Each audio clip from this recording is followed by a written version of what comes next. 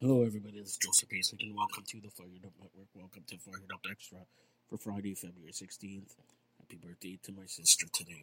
Last night, in Europa League action, Forno and Roma played to a 1-1 draw. Galatasaray beat Sporting Prague 3-2. Sporting CP beat Young Boys 3-1. 2-2 draw between Donetsk and Marseille. AC Milan beat their opponent 3-0.